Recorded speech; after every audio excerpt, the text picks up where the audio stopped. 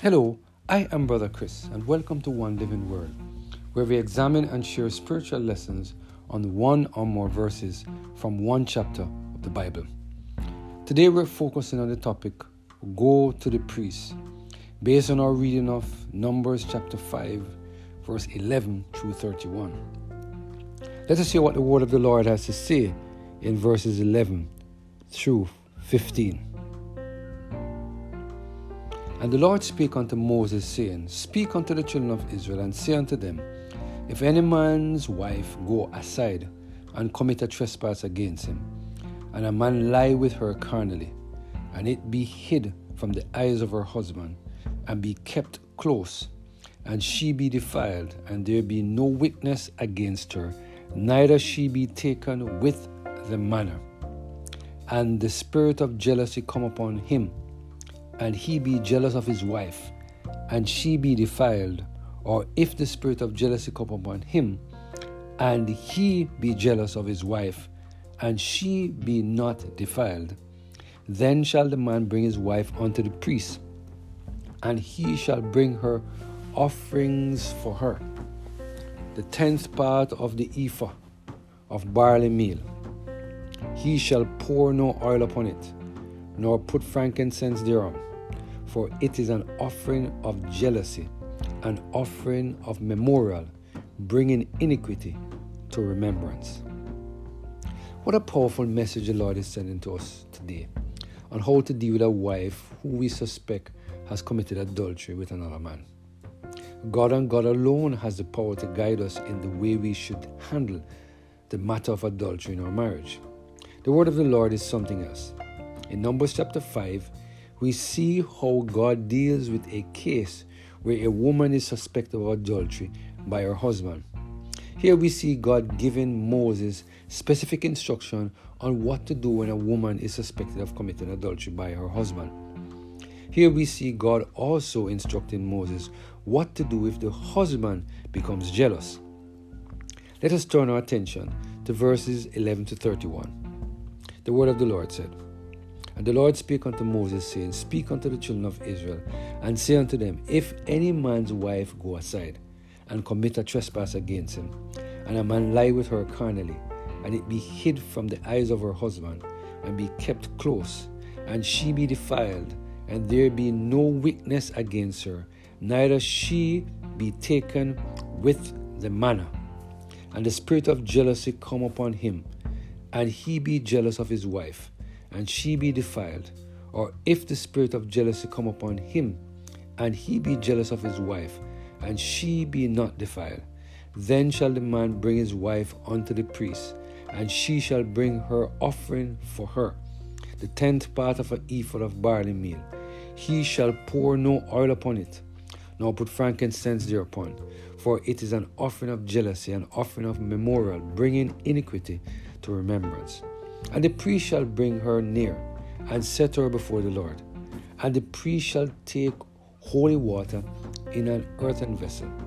Of the dust that is in the floor of the tabernacle, the priest shall take, and put it into the water.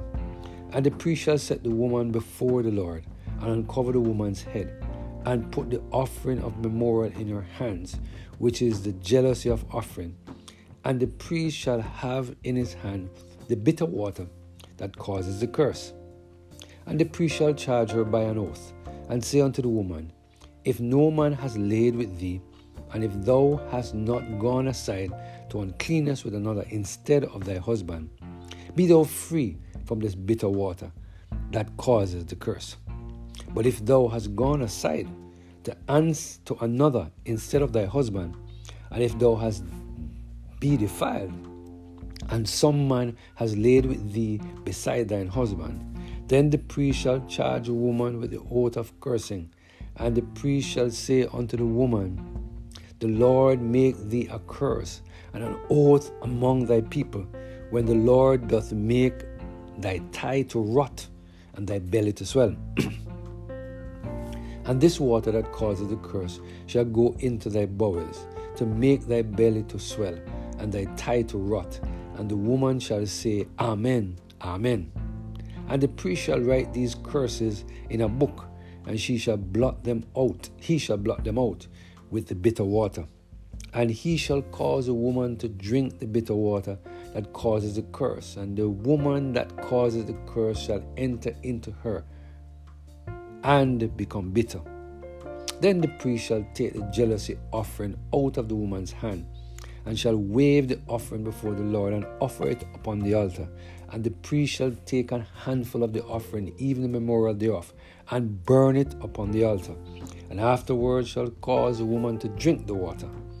And when he has made her to drink the water, then it shall come to pass that, if she be defiled and have done trespass against her husband, that the water that causeth the curse shall enter into her and become bitter, and her belly shall swell, and her thigh shall rot, and the woman shall be a curse among her people.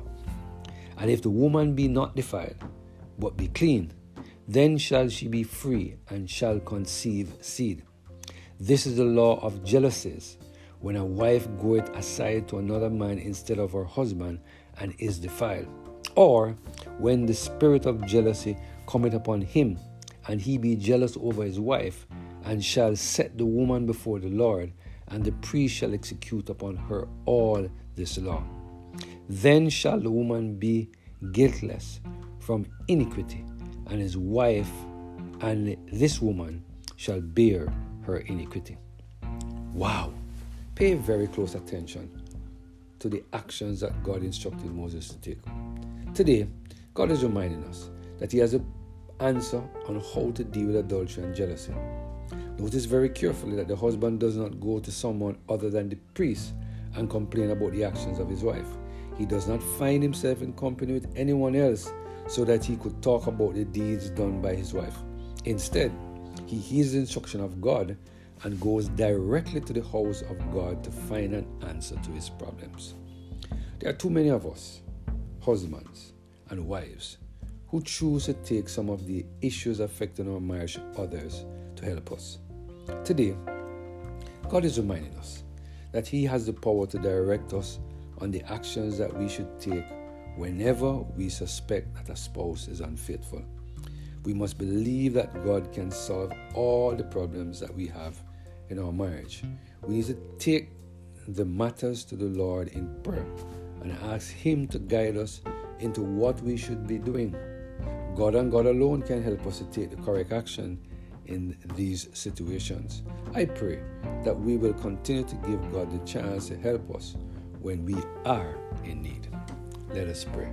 Heavenly Father, thank you for the word today, for the reminder that no matter what situation we find ourselves in our marriage, that you have the answer.